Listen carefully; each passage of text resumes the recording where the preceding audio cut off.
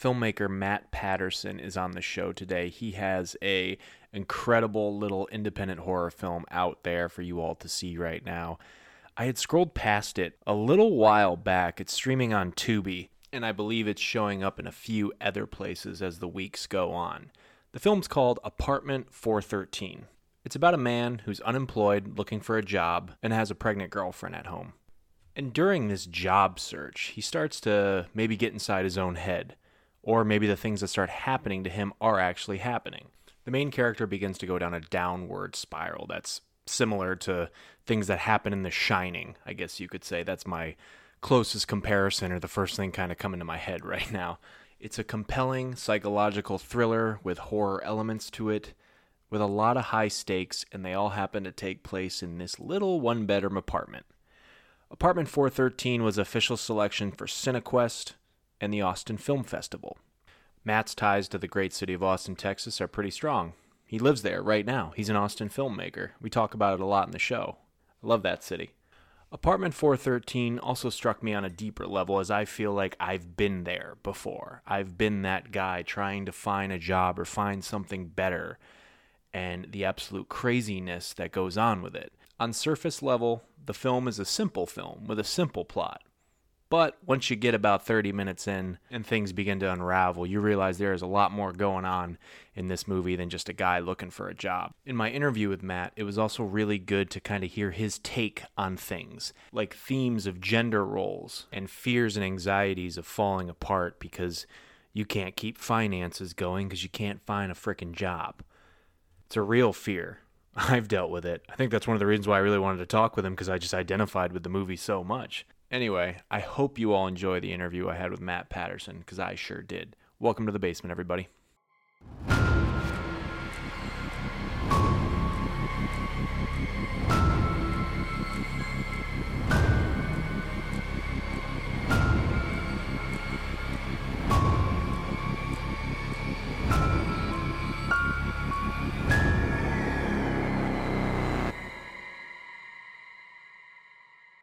Matt Patterson.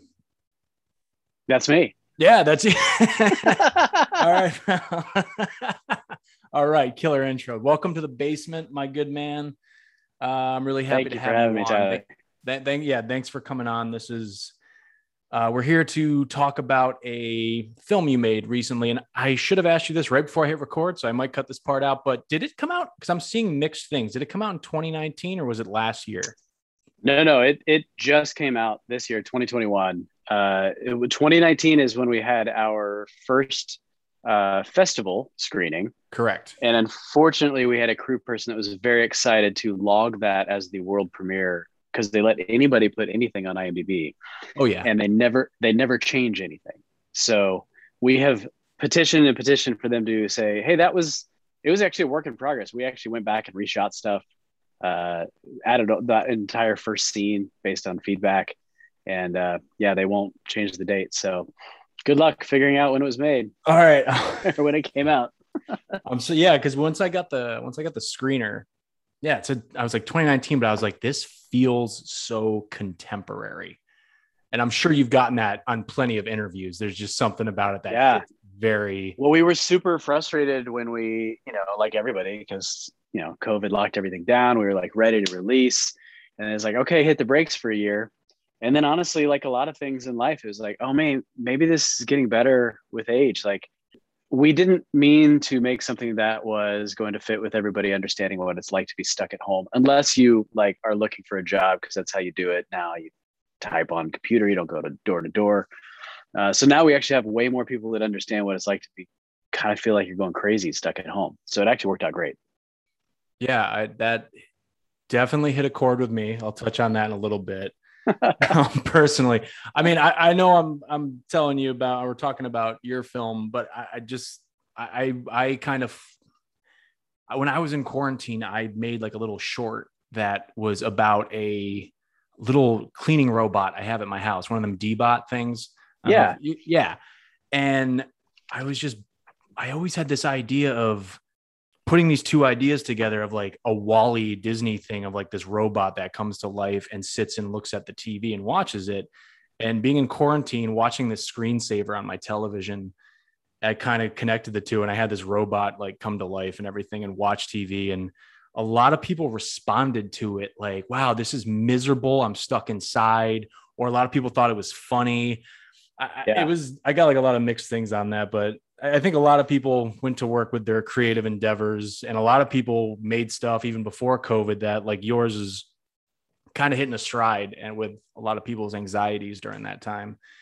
So it's Apartment 413, and I believe it's streaming on Tubi right now. Yeah, it's on Amazon Prime, Tubi, coming on the Roku channel any day now. It's supposed to be out on the 27th, but we're waiting to hear. There's over the course of the next month, it's going to be released across a bunch of places, Dish TV, a bunch of other places like that. Nice. That's a big deal. Congratulations. Yeah, thank you. We'll get into the film in a little bit. I want to get to know you a little bit personally, and I want the audience to kind of hear what your story is. So it's a broad question, but let's just kind of go back to the beginning for you. You know, like what made you want to pick up a camera, or what made you want to start writing screenplays, or what made you want to make films, basically? Yeah, those are big questions. So middle school for me was like the height of the VHS camcorder, that like big old honk thing that's stuck on your shoulder, and they were stupid expensive.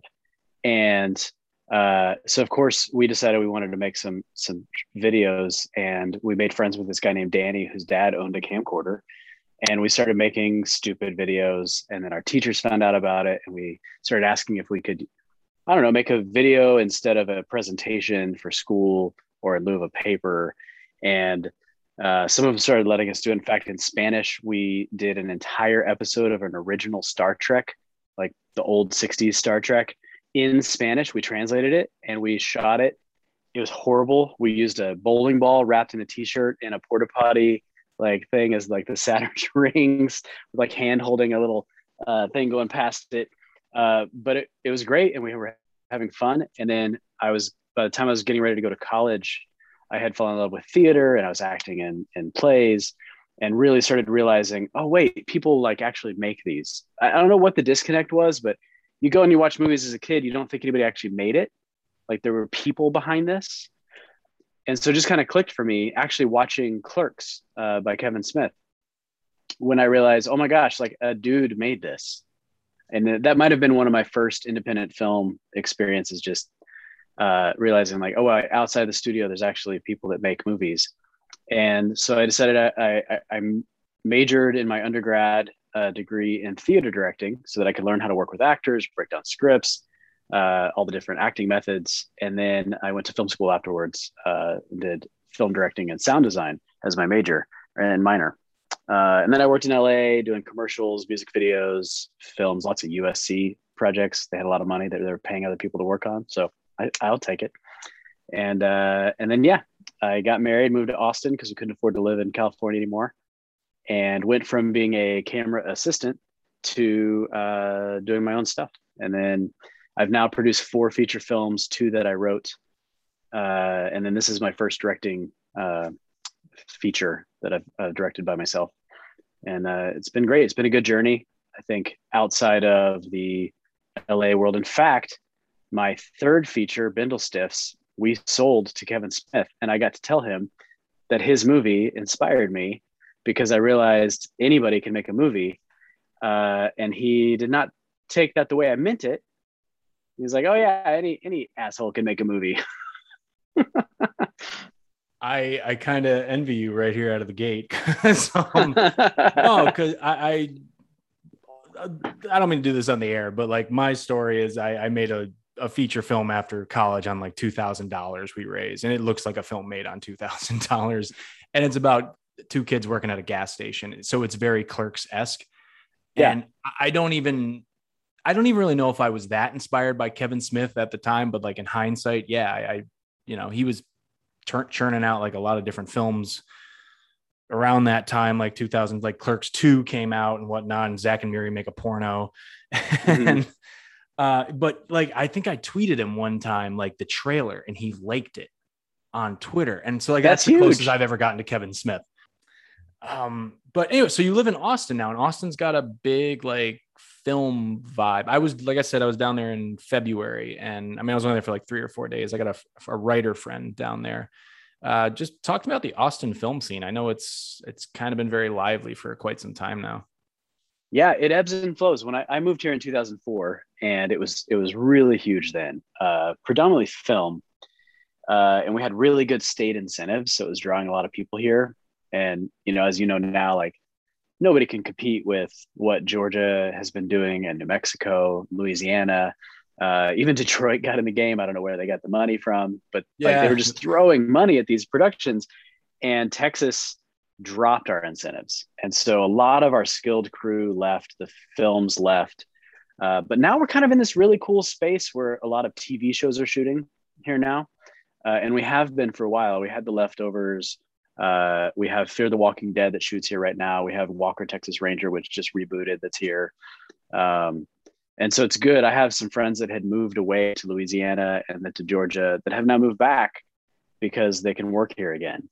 And so that's great. And then it works for me on the independent side because everybody has really upped their game, and everybody really does like mix and match. Hey, I'm going to work on this, studio thing for a while. And then they make enough money, or they want to make on something indie, that they're willing to take a dive on price a little bit, but they bring their professionalism and excitement.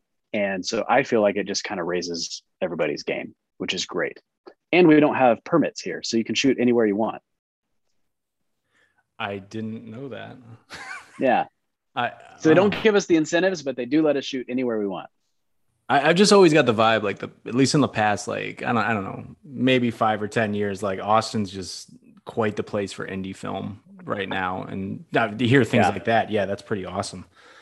Well, I think it's also I started in LA where everybody's like, oh, we can't do it because, and there's always a list.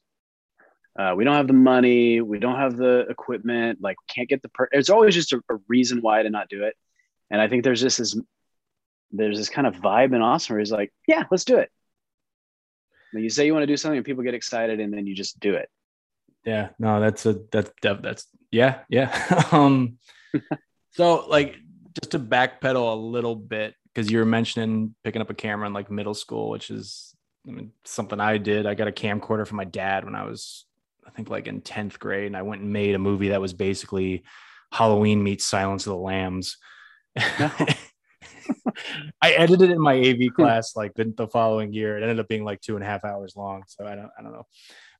Like, how were you as like a kid, like creatively? Like I always ask that of filmmakers, what, even if you weren't like trying to make movies as a kid, like what were like creative outlets? Cause I wasn't trying to make movies as a kid either, but I drew and I wrote a lot. Like what was kind of your shtick growing up? I love that question. I feel like I was really creative. I also drew and wrote a lot. I went to a magnet school in middle or elementary school, so I didn't live next to anybody I went to school with, and so there was nobody to play with after school. And so I spent a lot of time on my own, like making up stupid games, making up fantasy stuff, staring at myself in the mirror, doing stupid faces. And it was probably middle school and even into high school where I kind of found my people that were weird like me, that wanted to make stuff. And honestly, most of my best friends in high school were completely non-creative. I was the weird one. And that worked okay. I didn't need the competition. No, I can relate. Definitely. Sorry, go ahead. No, go ahead. I feel like creativity has always been not just an outlet, but something that I feel like if I don't do something creative, I start to get really frustrated. Yeah. No, I feel you. I started playing football when I was like 12, and I like football is the only sport I still watch. I don't really watch anything else. I'm not really a sports guy, but I still go to football. But I just got sick and tired of not being able to go home after school to do whatever. And I always needed a creative outlet. I always did good in English class, but I never did good in math because I got to write. So now that, obviously you're here, you're a filmmaker, I always want to know whether it's contemporary or stuff early on, like what just films, what filmmakers did you follow? What were you into from way back when to now, basically? Oh my gosh. I mean, I feel like I'm really lucky because I got to grow up in the 80s and early 90s.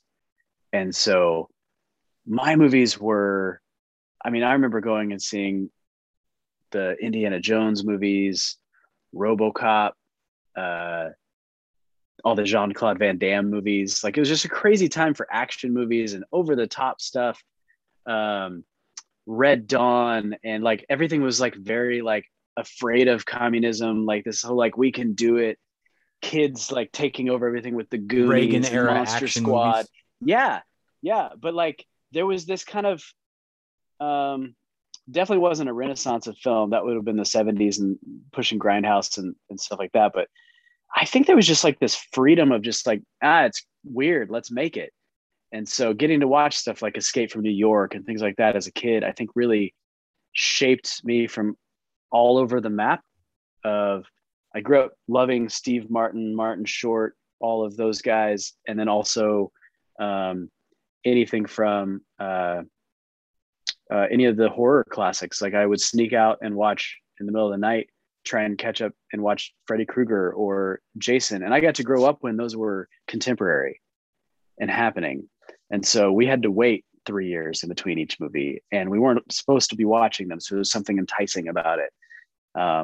So I feel like that kind of all shaped me into like just really enjoying film, and it being something that was, my dad would come home and just have a stack of VHS tapes and be like, all right, this is what we're doing this weekend.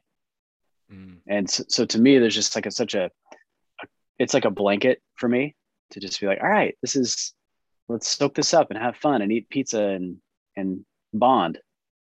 It's a reoccurring theme on this show, the VHS or even early DVD era, the video store days. Yeah. I sit back with my wife and we pop something on streaming, but there's just something about the process of, hey, let's go to the video store. Yeah. And let's walk those aisles. And if you think about it, it's not the same process as sitting there and trying to pick something on streaming. And I know you're filming streaming. I'm not knocking streaming, but there's a risk because you didn't want to leave the store until you had picked the movie you wanted to watch, because you weren't going to go back and swap it for another one that night. Yeah. Unlike streaming, where you just be like, I'm not digging it, let's watch something else. Although for me, it's more, I get 2 hours between my kids, my wife, my dad lives with me, everything, work. I'm like, I finally get 2 hours. I'm going to watch something. And I spend 2 hours just looking because I want it to be good enough. Yeah, I think you're right. There's something missing from it's like shooting film versus digital. Like you wait for the right shot versus just taking a bunch of them. It's almost like you live that process more. You get up, my process was we'd have a Blockbuster. I mean, there was mom and pa shops too, but there was a Blockbuster next to, I don't know if they have this chain down your way, but they were called Stop and Shop. And my mom would go off, and if I was old enough, I'd run in there by myself and I'd snatch up either a new release, and then I'd go down kind of the old action aisle. Yeah. I have an older brother that grew up in the 80s. I kind of came of age with film probably in the late 90s, but just to go back on what you were saying, like he introduced me. I don't even know if he like did it intentionally, but I watched all the Van Damme movies when I probably wasn't supposed to. I saw Bloodsport, which is the best time to watch them. I saw Bloodsport. I saw Kickboxer, which honestly are the same goddamn movie, if you ask me. They are. Except one, you dip your hands in glass, and the other one is, I think, the same thing. Yeah, I don't know. It's been a while since I've seen Bloodsport. The last time I even associated with that movie, I think I was at the gym like 2 years ago, and the theme song from it came on, and I was like, "Yeah, oh my gosh, Kumite!" Yeah, Kumite. I tried to watch it with my 14-year-old, and she's like, "Dad, this is so stupid." Yeah, Van Damme is who he is. He's still around kicking butt. Yeah, I was introduced to all of those. Like, I mean, my brother was probably big into Van Damme, and he showed me Schwarzenegger, and I feel like we talk about Commando multiple times on this show. I think I just talked about it with a guest last night for a later episode. But like that was just a great era of genre films, because I feel like, yeah, you still had your lowbrow genre films, but you also had, your blockbusters, you had your titans of the Yeah. genre. Like, you mentioned, you watched your Jasons and your Freddys, but was there any like just really bad, trashy horror you ever watched? Oh, 100%. Toolbox Murders, Oh my which if God. you're not familiar, it's like a horrible late 70s, early 80s. I think he's a super of an apartment complex, and he just kills people with different tools from his toolbox. And Slumber Party Massacre, all of those, they all of the ones that were like clearly just trying to be TNA movies, and they like said, no, we're a horror movie. That was very, very 80s. They had a producer on them that, just didn't make it in the adult film industry or something like that. Probably so. But I mean, yeah, like I just remember the horror aisle. Again, I feel like I'm reoccurring themes here, but I think it's fine. But I just remember daring myself to run down the horror aisle. The horror, I struggle to say it. I'm from the Northeast. It's like I'm saying horror, but I would run down that aisle and dare myself like to just look at stuff. And there was just something about holding a VHS tape of that genre that just to look at the back photos. Yeah. And it's just like, it was a dare for me. I mean, I didn't really start watching that genre full on until maybe I was a teenager, which I think most people do. And, I was a teenager in the pre 2000, early 2000s, I should say. And, but that was just, I don't know. I just love the video store days. I think what I'm getting at here. Yeah. My first experience with Freddy, actually, honestly, my first real horror movie was Nightmare on Elm Street 1. And it was fourth or fifth grade. And I was spending the night at my buddy Christian's house. And his parents, for some reason, let us watch this. I wasn't even allowed to stay up past like 9 o'clock. And it's like midnight. We're in sleeping bags in the living room watching on an old tube TV that's probably like 13 inches wide. And I couldn't even look. I was so scared out of my mind. And then his older brother snuck up behind us in a Freddy Krueger costume. And he knew me because I spent the night over there all the time. So he like ripped my sleeping bag out and like raised his like hand of claws, like these knives. And I bolted. And I remember I jumped in their dryer to try to get away from him. Sleepovers with scary movies it's just like almost part of adolescence, coming of age. I mean, I remember this is like 2001, 2002. We watched 13 Ghosts, the remake there. Oh, yeah. Oh, my God. Like, it doesn't scare me now, but at 13, I was losing my mind. I think I was watching on a sleepover at a friend's house, and his stepdad was an undertaker. He worked at a funeral home, and like there were dead bodies in the basement. And what? Yeah.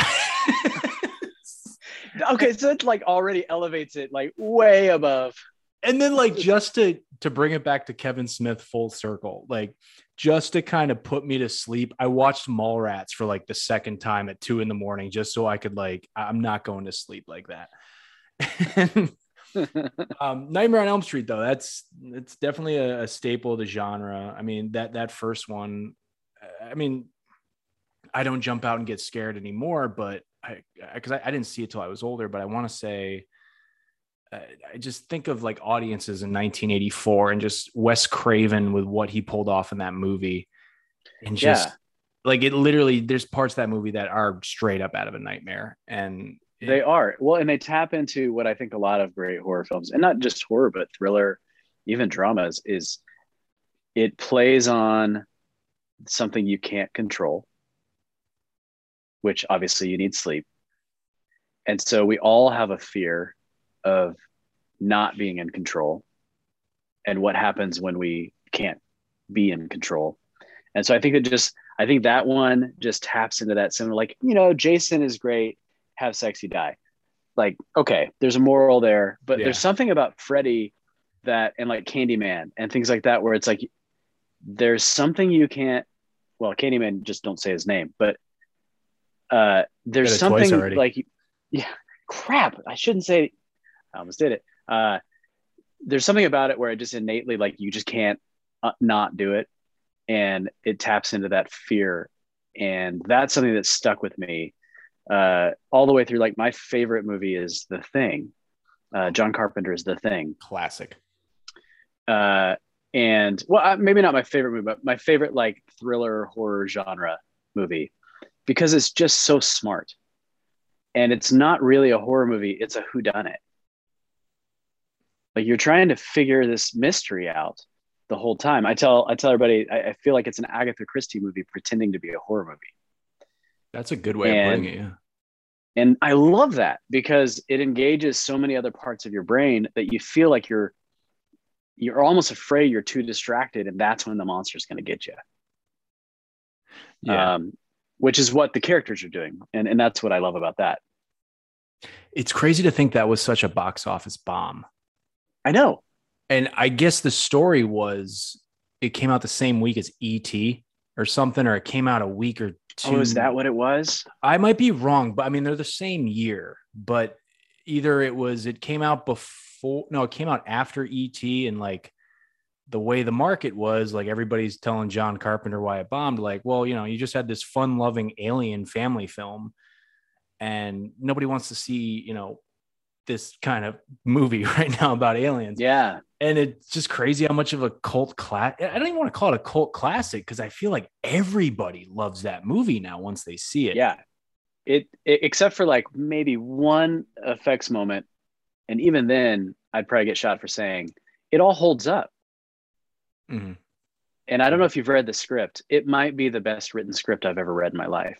I haven't. Oddly enough, I scour the internet looking for downloadable scripts, and I still have not found that one. So I actually should look into that. I have it. I can send it to you. It's it really inspired me on how I write, because it just uses very almost like Hemingway-esque writing. This very perfunctory, very, very, but it uses words as scene headings that force you to just barrel down the page. It's really, really excellent. All right. We'll talk after the show about that. Yeah. All right. We could go on and on. Like, we might be up all night if we're just talking about this stuff, but I want to get to your film, but I have a question here I wanted to ask you because you briefly mentioned film school. And this is just a one-off question if you want to make it, but there's always the go to film school, don't go to film school as a filmmaker. Like, what's your take on something like that? Oh man, I get asked it a lot. I have friends who now have kids that are like getting to college age, and they're like, hey, can you talk to them? And my thing is, don't. If you don't need to, don't. I needed to. I grew up in Texas. My dad was an aircraft mechanic. My mom is a teacher. So I didn't grow up around anybody that knew how to do this. I didn't have any family connections, and I didn't have any access to people that were making films. And so when I got to California, I did the theater thing. And honestly, I feel like I took advantage of the school, not like I really took advantage of the opportunities. No, like I used and abused the school. I went to the LA Film School. It was an accelerated program.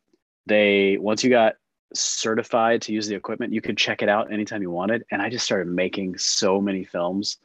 And I won a writing contest that Kodak did, and they gave me a few thousand feet of film plus processing as a like winning thing. And I had to make a film that I won the writing contest for, but I did like a 2-to-1 ratio shoot. Like I knew exactly what I wanted, and I used the rest of the film to do another short that I wanted to do. So I got to shoot on 35 for 2 shorts when I was in film school. So I took advantage of it. And if you have an opportunity to do that and not put yourself into crazy debt, yeah, go for it. I learned a ton.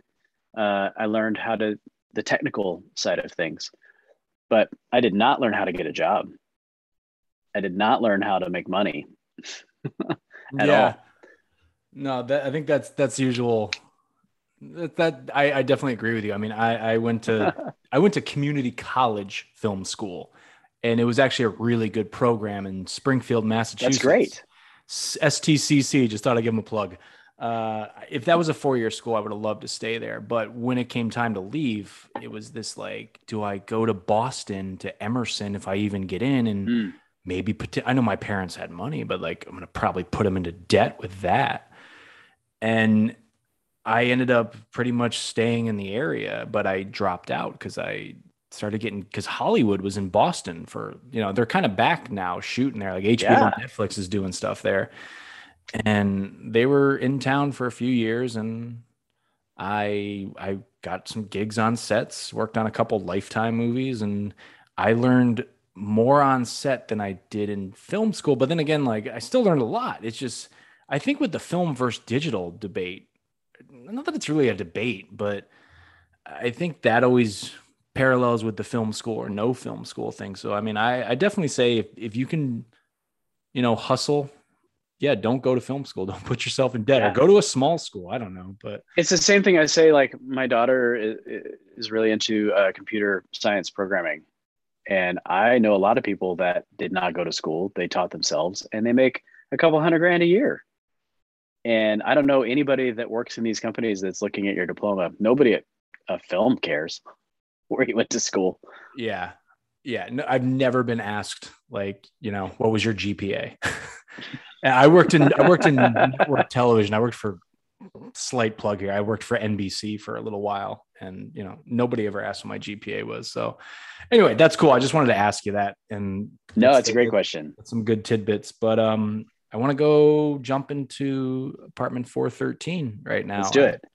I checked it out. I got the screener, and I went in completely blind. I found out after the fact that it's streaming in a couple places, but I checked it out on the screener.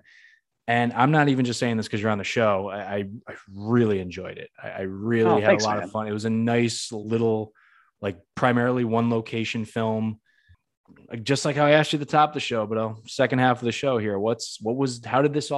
How'd this come together? Like, what was the starting point for this thing? Yeah. Let me give a brief explanation for anybody that isn't familiar yet. Oh yeah. The synopsis. Yeah, so it is a very contained film. It takes place mostly in one apartment. Marco is out of work, looking for work before his pregnant girlfriend is going to have their first baby, and he's got to find a job before the baby comes. And the pressure of finding work every day from home, online, and he starts finding these weird post-it notes around. His phone starts calling, and weird stuff starts happening, and he starts to lose his grip on reality. And we, as the audience, start to be not only concerned for him, but also Dana, his girlfriend. And it's really just a nice little piece, I think, of trying to figure out what's going on with Marco. Yeah, so the idea for this came actually, so I didn't even have the idea. I had a couple projects that fell apart. As you know, like you've got to try to make 5 movies to have them all fail, and another one you weren't planning on happens to work. And so it's the spinning plates thing. I had a couple projects that were in the works that fell apart. One that I was packaging with UTA. I was very excited. This is going to be my like big deal that was going to happen. Totally biffed. Had a little money sitting there waiting for it to do it, and I was like, maybe I'm the problem. Like I had just finished like 30 rewrites for a project that I didn't even know which way was up by the end, because I was getting these notes that I didn't agree with, and I thought I had to do it. So I went on inktip.com. Are you familiar with the website? Yeah, I'm familiar. Yeah. So Inktip is it's like Blacklist Light. People can upload their scripts, and they're guaranteed to be fresh. They're only 3 months old max, and then they disappear. And you have to be vetted as a producer to get access. So I found a script on there. I downloaded 20 scripts. Love this one. And it was great. Contained 2 main actors, 1 main location, could be done for the money we had already set aside for this one of these other projects that failed.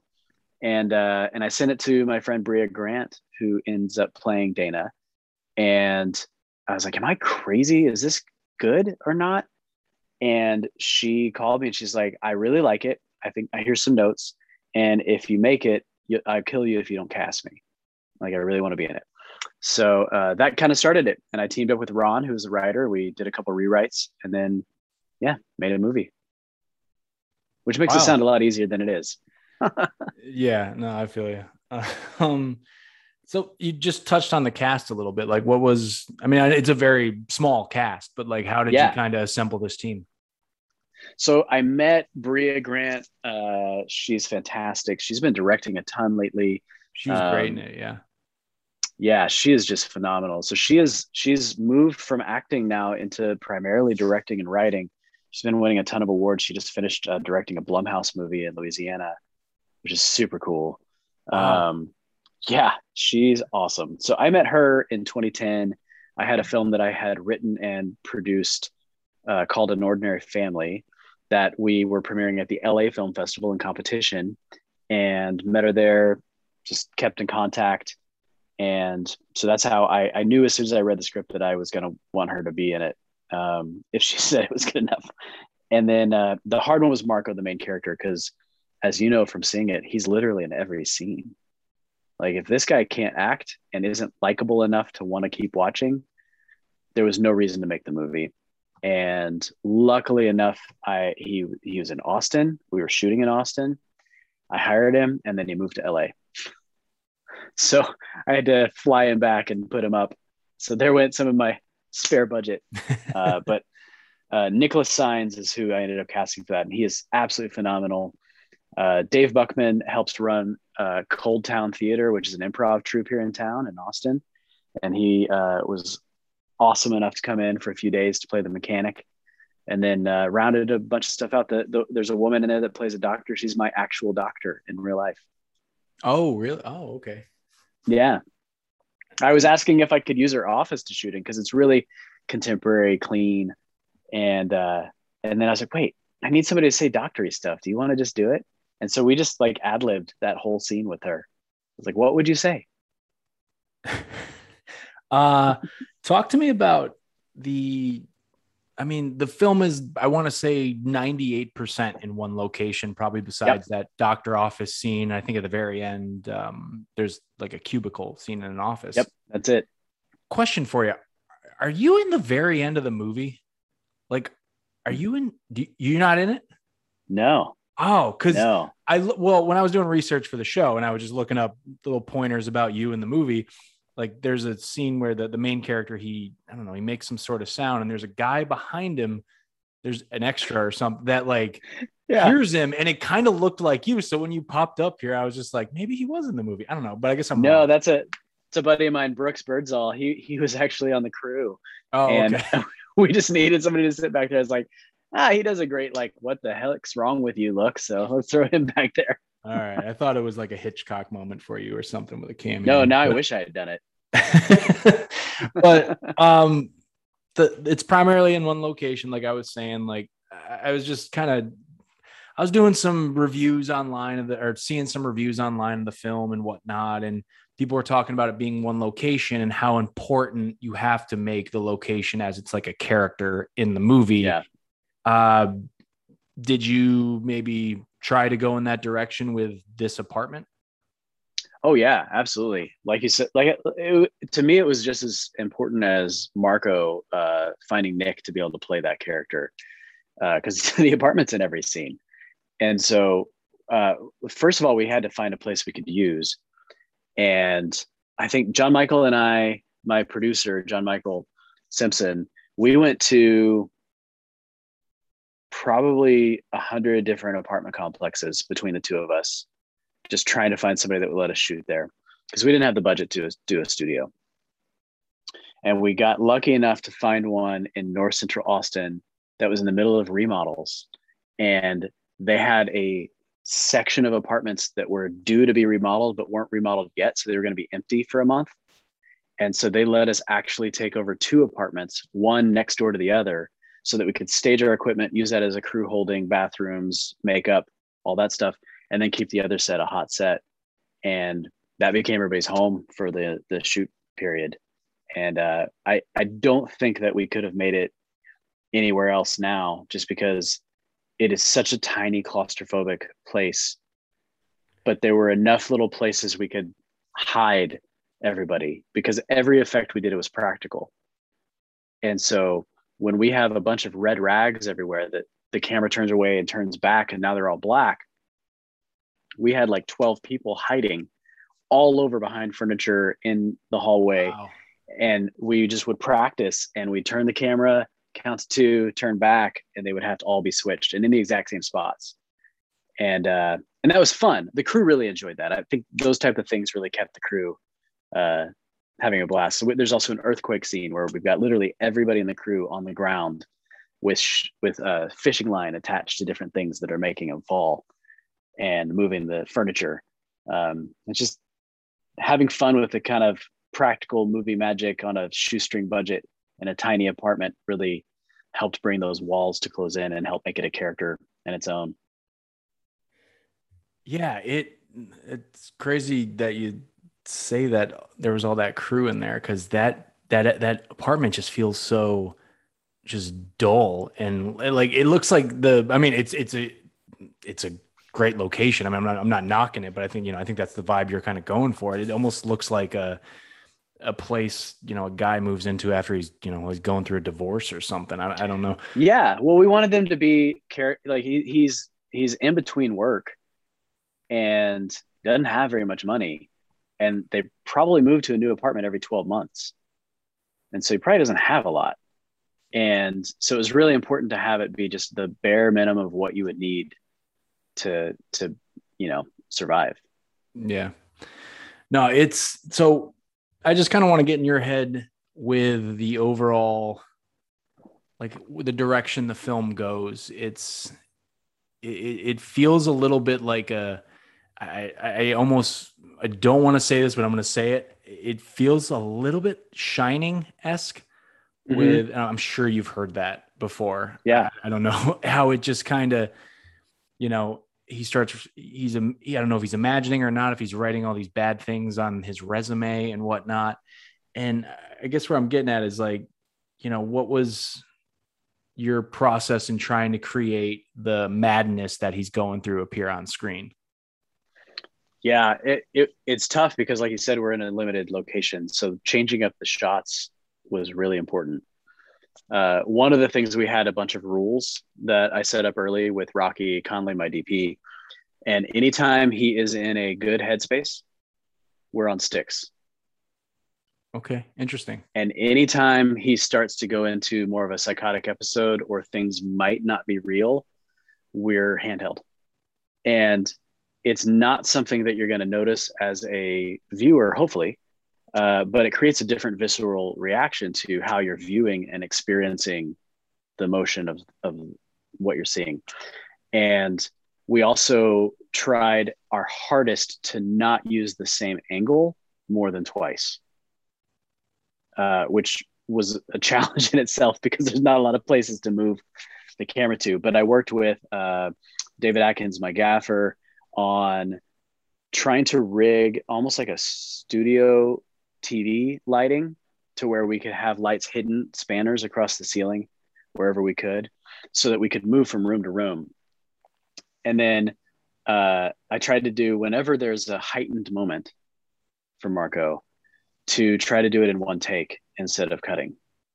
So there's actually like 7 or 8 oneers in there that my favorite is he's has his resume being looked at by his girlfriend, and she realizes that he's been saying, I'm going to kill everybody at the company if you hire me, which is not what you want to put on your resume.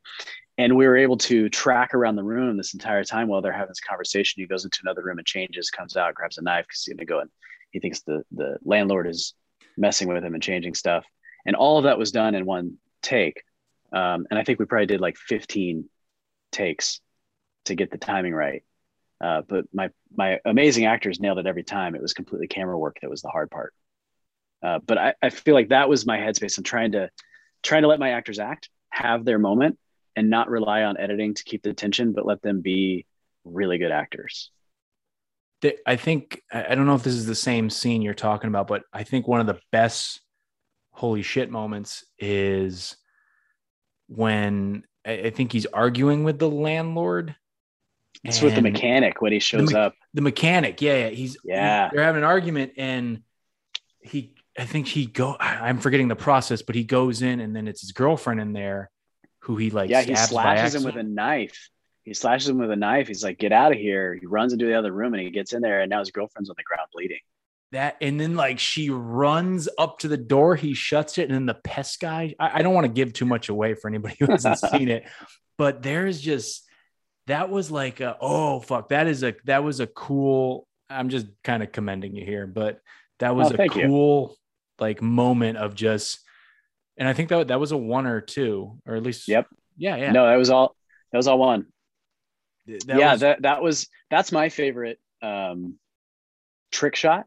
Yeah, I think that's going to be a lot of people's favorite trick shot. And because it also, to me, it coincides in the moment of the script where we go from one of the things I like about it, and maybe it doesn't work with a lot of contemporary viewers right now, but it's kind of a slow burn movie up until the final act.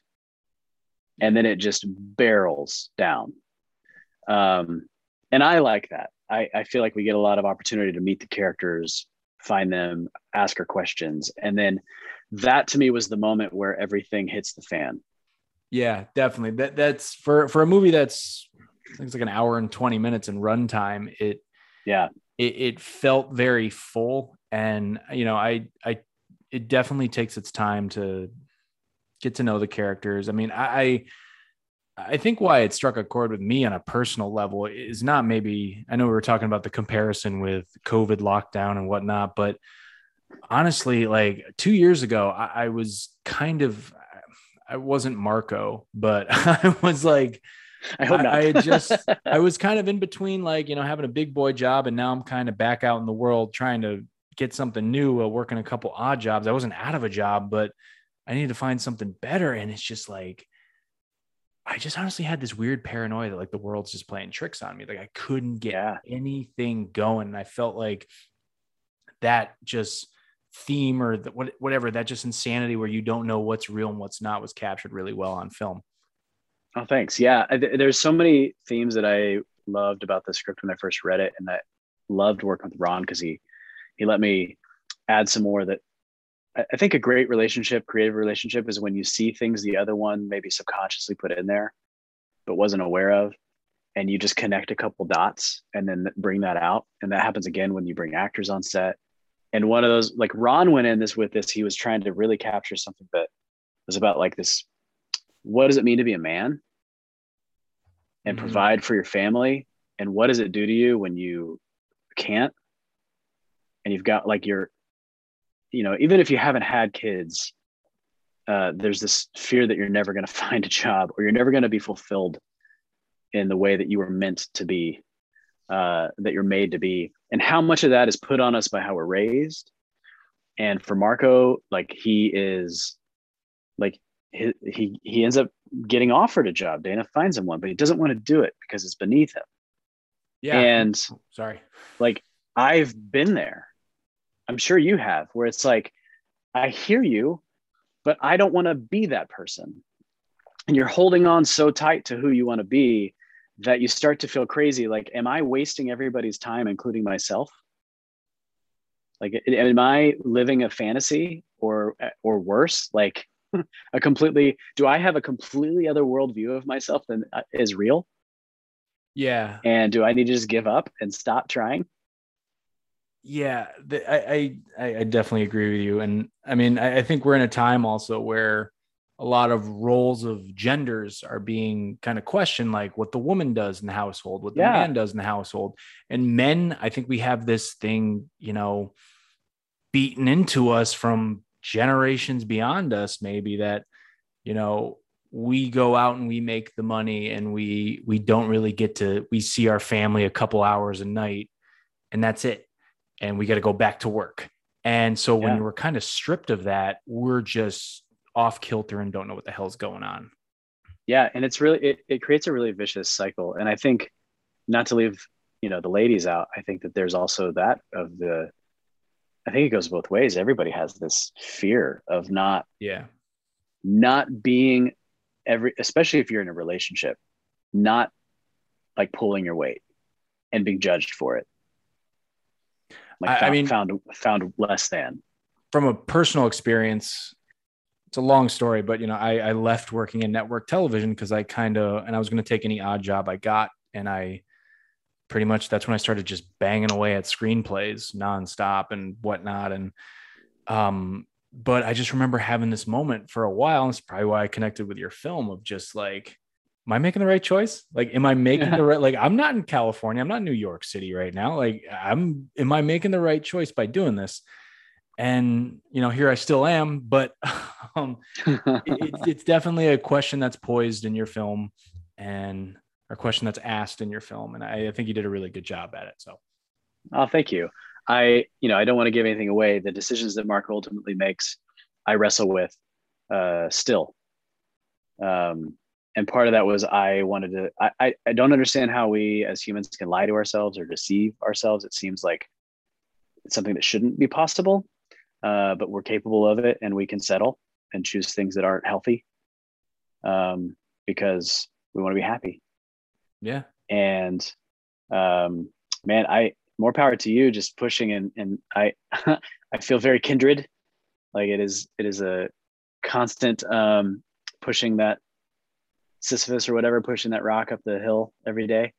But I also have to remind myself, and I'll say this to you and everybody else, who is deciding what your definition of success is? True that. I don't even know how to transition off that. That was pretty deep. And mic drop. And all right, good night. I guess we could probably end on that now. Wow.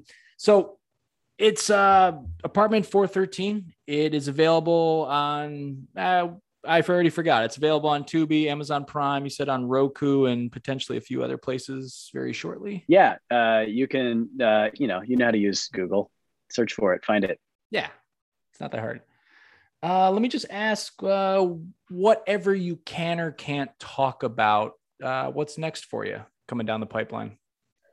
Yeah, I've got a film, actually one that I was working at with the agency that is in works for production. So I'm hoping that that's going to happen. And then I've also got a werewolf / chupacabra on the border with Mexican immigrants and vigilante Minutemen Incredible script that I wrote a few years ago that is looking like it's finally getting some steam, and I'm very excited about it. Awesome. And just you can send me the links afterwards, but where can we stalk you on the internet or track you down? Oh man, I'm easy. I'm at Matter Pro, MATTER Pro, pretty much everywhere. And then you can check out Apartment 413 on Instagram. It's Apartment 413 1, because apparently somebody else already had the original Apartment 413, and they were doing some nasty things because they got banned. So we're not that one. Sons of bitches. All right, Matt. Well, thank you for giving me a good show. This was awesome. Thanks, Tyler. Yeah. So if you guys you guys know the routine. Subscribe to the podcast, Tyler Geiss's Basement, at Tyler Geiss's Basement Pod on the internet. Also be a Facebook page coming up real soon. I just kind of slacked off of doing that because I like Instagram better. But on the Apple Podcast, Spotify, just leave a comment, leave a review, leave a 5-star rating, or leave a 1-star rating. I don't really care. But you guys, we'll talk to you guys next week. Thank you very much.